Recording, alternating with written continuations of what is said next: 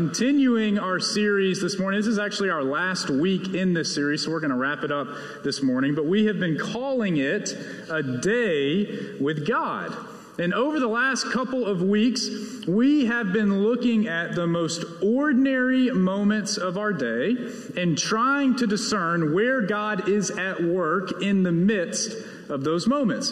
And I've been convinced, especially through this series, but it's kind of why I wanted us to have this conversation together over a couple of weeks in the summer, is that there is no task too routine or too small to not in some way reflect God's glory or God's work or God's presence in our lives.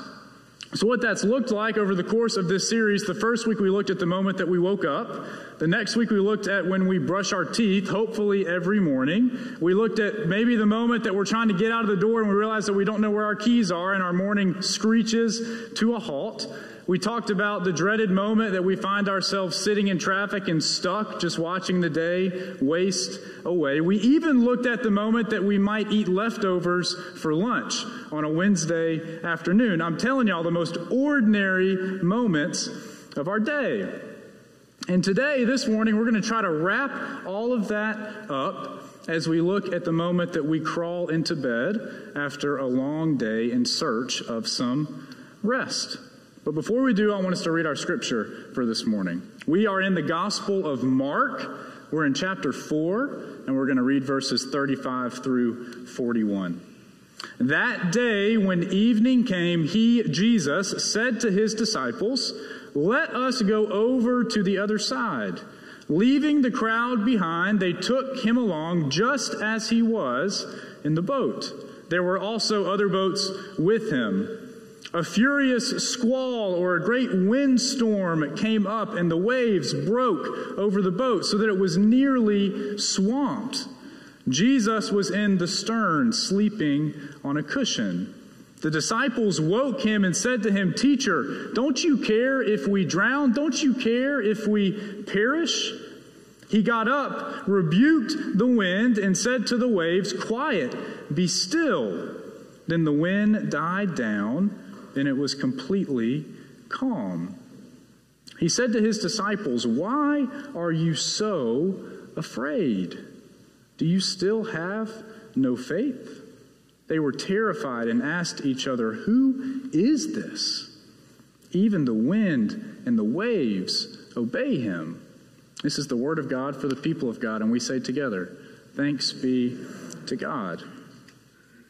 There is nothing like, after a long day, whether it's a long day in the office or a long day on the road or a long day chasing kids around the house or a long day studying or doing yard work or even hanging out with friends and watching football. There is nothing better, in my opinion, than crawling into bed after a nice long day and feeling those cool, crisp sheets. You know what I'm talking about. Hit your skin, and you know that you're about to be able to relax and just drift off to sleep. For many of us, that might be one of our favorite parts of the day, especially if we consider whatever our wind down ritual is as a part of that moment. Whatever it is we do to separate the day from the night and to prepare our minds and our bodies and our spirits for rest. Maybe you drink a cup of tea and read a book. Maybe you call a loved one or kind of recap your day with your spouse. Maybe you listen to music or watch a TV show or journal or pray. Or maybe when you put your kids to bed and you read a bedtime story and pray with them, it feels like your wind down time, even though you're trying to get them to wind down for bed. Whatever it is, if you're like me, you love sleep. And you know that you need sleep desperately. Because of that, I think it's very interesting to look at what we are willing to give up sleep for. I think a really decent indicator of what we love most are the things that we are willing to give up a good night's rest for. Parents love their children, so they routinely give up sleep, right? To feed and comfort a fussy or hurting or hungry baby. When our friends or our partners, we're in the midst of a conversation with them and we're willing to stay up just a little bit later so that we can finish that talk. To me, that's a sign of love. When you yawn your way through the end of a riveting conversation with somebody that you love. Or when you get up extra early in the morning to take a friend to the airport. But we also give up sleep for other things, don't we? We give up sleep, we stay up later than we should when we scroll through our phones. I know I do that. It's like 45 minutes can evaporate when I'm lying in bed doom scrolling, as me and Madison call it, through Instagram. Or when we decide to watch just one more episode of that TV show. I think what we're willing to give up sleep for shows us what we love, or at least it gives us a good indicator of what our priorities are in life, because we know that we need sleep. But I think also what we're willing to give up sleep for reveals what we trust. If you're like me, sometimes you lie awake at night worrying about your family or a friend or something that you saw on the news or your finances or a project at work or your health or someone else's health. After reflecting on that, I realized that most of the stuff in my life that keeps me awake at night, it is a choice. It's a choice for me to keep scrolling or keep watching or keep talking or keep working or whatever it is. But when it's anxiety or worry or stress or a lack of trust in God, suddenly it feels like my lack of ability to rest is completely out of my control. And those tend to be the nights that I toss and turn the most. I think more often than not, it's the storms around us, right? It's the chaos that can swirl around us in life that interrupt our ability to rest the most. And it's having an effect on us. I started to look up some statistics around sleep, just some studies that have been done, questions that adults in the U.S. have been asked about their sleep habits. And y'all, it is crazy how little we sleep in this country. 30% of adults average less than 6 hours of sleep every night. Do you know how many hours of sleep we need? We need 9 hours of sleep. Do you know how much sleep we averaged as humans before the invention of the Edison bulb? 11 hours of sleep every night. 30% of adults in this country average less than half of that. Does that not blow your mind a little bit? We are such an unrested people. And I think that is because of the storms that swirl around us in life. 7% of adults between the age of 25 and 35 admit to nodding off while driving in the last month. That is crazy. We are constantly giving up sleep, giving up what we love, but also what we know we need, refusing to rest. And I'm betting that if those folks are like me, those folks that aren't sleeping, those folks that are in those studies, it's the storms in their life that are having the biggest effect on their ability or their inability to rest. Another way to put it would be this: they have allowed the storms around them to become the storms within them. Or rather, we have allowed, right, the storms around us to become the storms within us. Maybe you can relate to that. I know I can, which is why the question that I found myself asking this week as I'm thinking about wrapping up this series, and that moment that we crawl into bed, and those nights that I lie restless when I so desperately just want to sleep, but I can't seem to get my mind to quiet down, is how can we keep that from happening? How can we keep the storms around us from becoming the storms within us? And I didn't think there was a better place to go to try and answer that question than the moment that Jesus is asleep on a boat during a storm. Our scripture starts out with Jesus telling his disciples that they should go to the other side of the lake, right, to leave the crowd. He's been teaching and healing and preaching all day long, and he is exhausted, and he needs a break, and he needs some alone time, so he tells his closest friends that they should go over there because none of them are over there, and maybe he'll be able to finally get a break. Jesus needs to crawl into those cool sheets. We know the feeling. So they do. They jump on the boat and they start to make their way to the other side of the lake. And while they are on their way, depending on which translation of Scripture you read, it either says a great windstorm blew up or a furious squall came upon them.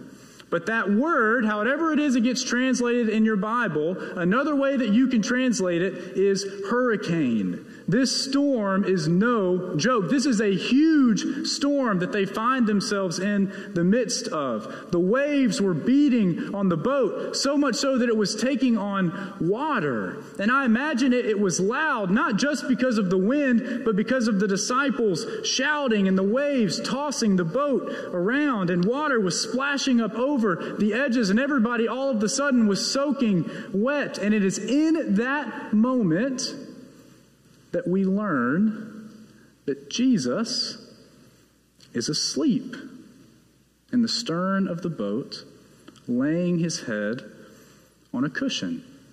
And I think that detail is really important because what it tells me is that Jesus didn't just doze off. He isn't just hunched over a wooden seat asking for a crick in his neck when he wakes up. No, he grabbed a cushion and he curled up in the stern of the boat and he went to sleep. Jesus in this moment is literally sound asleep while there is a storm raging around him. And the disciples, they wake him up. I imagine not very gently, and they ask him if he even cares whether or not they perish. Jesus, do you even care that we are clearly about to die here in the midst of this storm? And I think to cut the disciples just a little bit of slack, we have to keep in mind that they have seen Jesus heal a paralytic. They have seen Jesus cast out a demon up to this point. They've seen him cleanse a leper and tell some parables, but they have never seen him have any command over the elements. So they really don't have a whole lot of a reason to believe that Jesus can calm the wind and make the storm go away. And when Jesus wakes up, he does three things. First, he gets up, and then he rebukes the wind, and he rebukes the waves. He says, "Quiet, be still." And again, the Greek here is so good. What he tells the waves is to put a muzzle on it. That's what he tells them. He says, "Shh, be quiet, calm down." He hushes the wind and the waves, and sure enough, the wind dies down, and a great calm falls over the sea. And then he does a third thing. He turns to the disciples, and he asks them a question. Why are you so afraid? Do you still have no faith? First, he rebukes the wind and the waves. But then he rebukes the disciples. Why are you so afraid? He asked them. Notice what Jesus is saying here. He doesn't say, "Why are you afraid?" I think he understands why they are afraid. I think anybody in that boat would have some element of fear in their bodies in this moment. This was a really bad storm, a vicious storm. The boat was taking on water. There was no end in sight. He knows why they are afraid. He understands how they could be afraid. Instead, he says to them, "Why are you so afraid? Why are you this afraid?" And then he says, "Do you still have no faith?" Again, notice what Jesus is saying here. He doesn't say, "Do you still not have a lot of faith?" He says, "Do you still have no faith?" It's like Jesus is saying here, come on, guys. I know you don't fully understand who I am. You've never seen me do anything like this before. I know you don't quite get yet that everything bows to the sound of my voice. I get that you don't quite understand that yet. I know I haven't shown you that yet, but come on. Do you remember what I did to that demon and with that leper and with the paralytic and with the man with the withered hand? Could you not have just had a little faith? Do you still have no faith? Why are you completely losing your mind? And could you not have just believed in me just a little bit, that maybe I could do something about this storm? The storm is gone, and the disciples are still afraid, is what Scripture tells us. And they ask a question that we have all asked before. Who is this guy? Who is this guy that even the wind and the waves obey him? I think the question that this story is begging us to ask ourselves is this: what are the storms around you? What are the storms around you? What storm has blindsided you? Where is it that you feel trapped in the midst of winds and waves? What are the metaphorical storms that you feel like you are stuck in right now? What are the storms that are keeping you up at night? What do you stare at the ceiling in bed and think about, right? What are the storms that you find yourself trapped in right now in life? Is it work? Is it family? Is it a friendship? Is it some sort of lie in your mind that you continue to believe? What are the storms in your life? What are the storms that are swirling around you? Whatever it is that storm becoming a storm within you? I think that is the whole point of this story for us this morning. Jesus can calm the storms around us. Sometimes he does, and sometimes he doesn't. You know that. But he will always calm the storms within us if we allow him to. Because of who Jesus is, the chaos that is raging around us, whether it's in our family, or in our school, or in our nation, or in our world, whatever it is, that storm doesn't have to become a storm within us. Sometimes Jesus does calm the storms around us, but other times that storm rages on. The question is, can we allow him to be the Lord of our life anyway? I think you know people like this. I know that I know people like this. You know people that even when it seems like the wheels are completely off in their life and they are clearly trapped in the midst of a storm, they seem to remain in this state of calm, don't they? They seem to always have this inner peace, no matter what it is that is swirling around them. And the people that I know who are the best at this, they are people who know who Jesus is, and they rest in the fact that he is the Word made flesh, that he is the one who was with God from the very beginning, that they know that he is the one who commands creation, the one who with a single word can quiet a storm. They know that he directs where the wind goes. And because of that, no matter what it is that they are facing, they allow him and they invite him in to calm their heart and to calm their mind, even when a storm is raging around them. Those are the people who don't let the storms around them become the storms within them.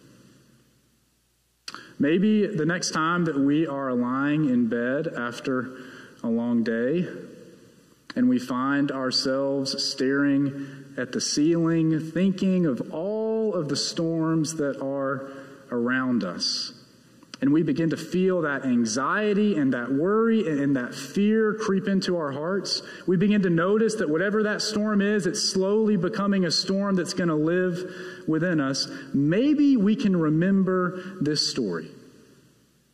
Maybe we can remember Jesus asleep in the boat despite the wind and the waves. Maybe we can remember that he is the Lord of all creation, that he can do anything, that he is our Messiah, the one that we have put our hope in, the one that we trust is holding us and will never let us go. And that whether or not he calms the storm around us, he will always calm the storm within us. Maybe in that moment we can realize that the most faithful thing that we can do is close our eyes and trust that no matter what that storm is, Jesus is with us in the midst of it, and allow ourselves to drift off to sleep. In the name of the Father, and the Son, and the Holy Spirit. Amen. Hey friends, I just wanted to take a moment and say thank you for tuning into our message this week in the gathering. We hope you found it meaningful and life-giving. As always, you're invited to join us for worship on Sunday mornings at 10 a.m., either in person here in the chapel or online. If you want to know more about who we are at Bluff Park United Methodist Church, you're invited to check out our website. There you'll find out who we are, what we have going on, and how you can be a part of it. As always, friends, if there's anything that we can do for you, you're invited to reach out to us. We are here to help you and support you in any way that we can. We hope that you're having a great week, and we look forward to seeing you soon.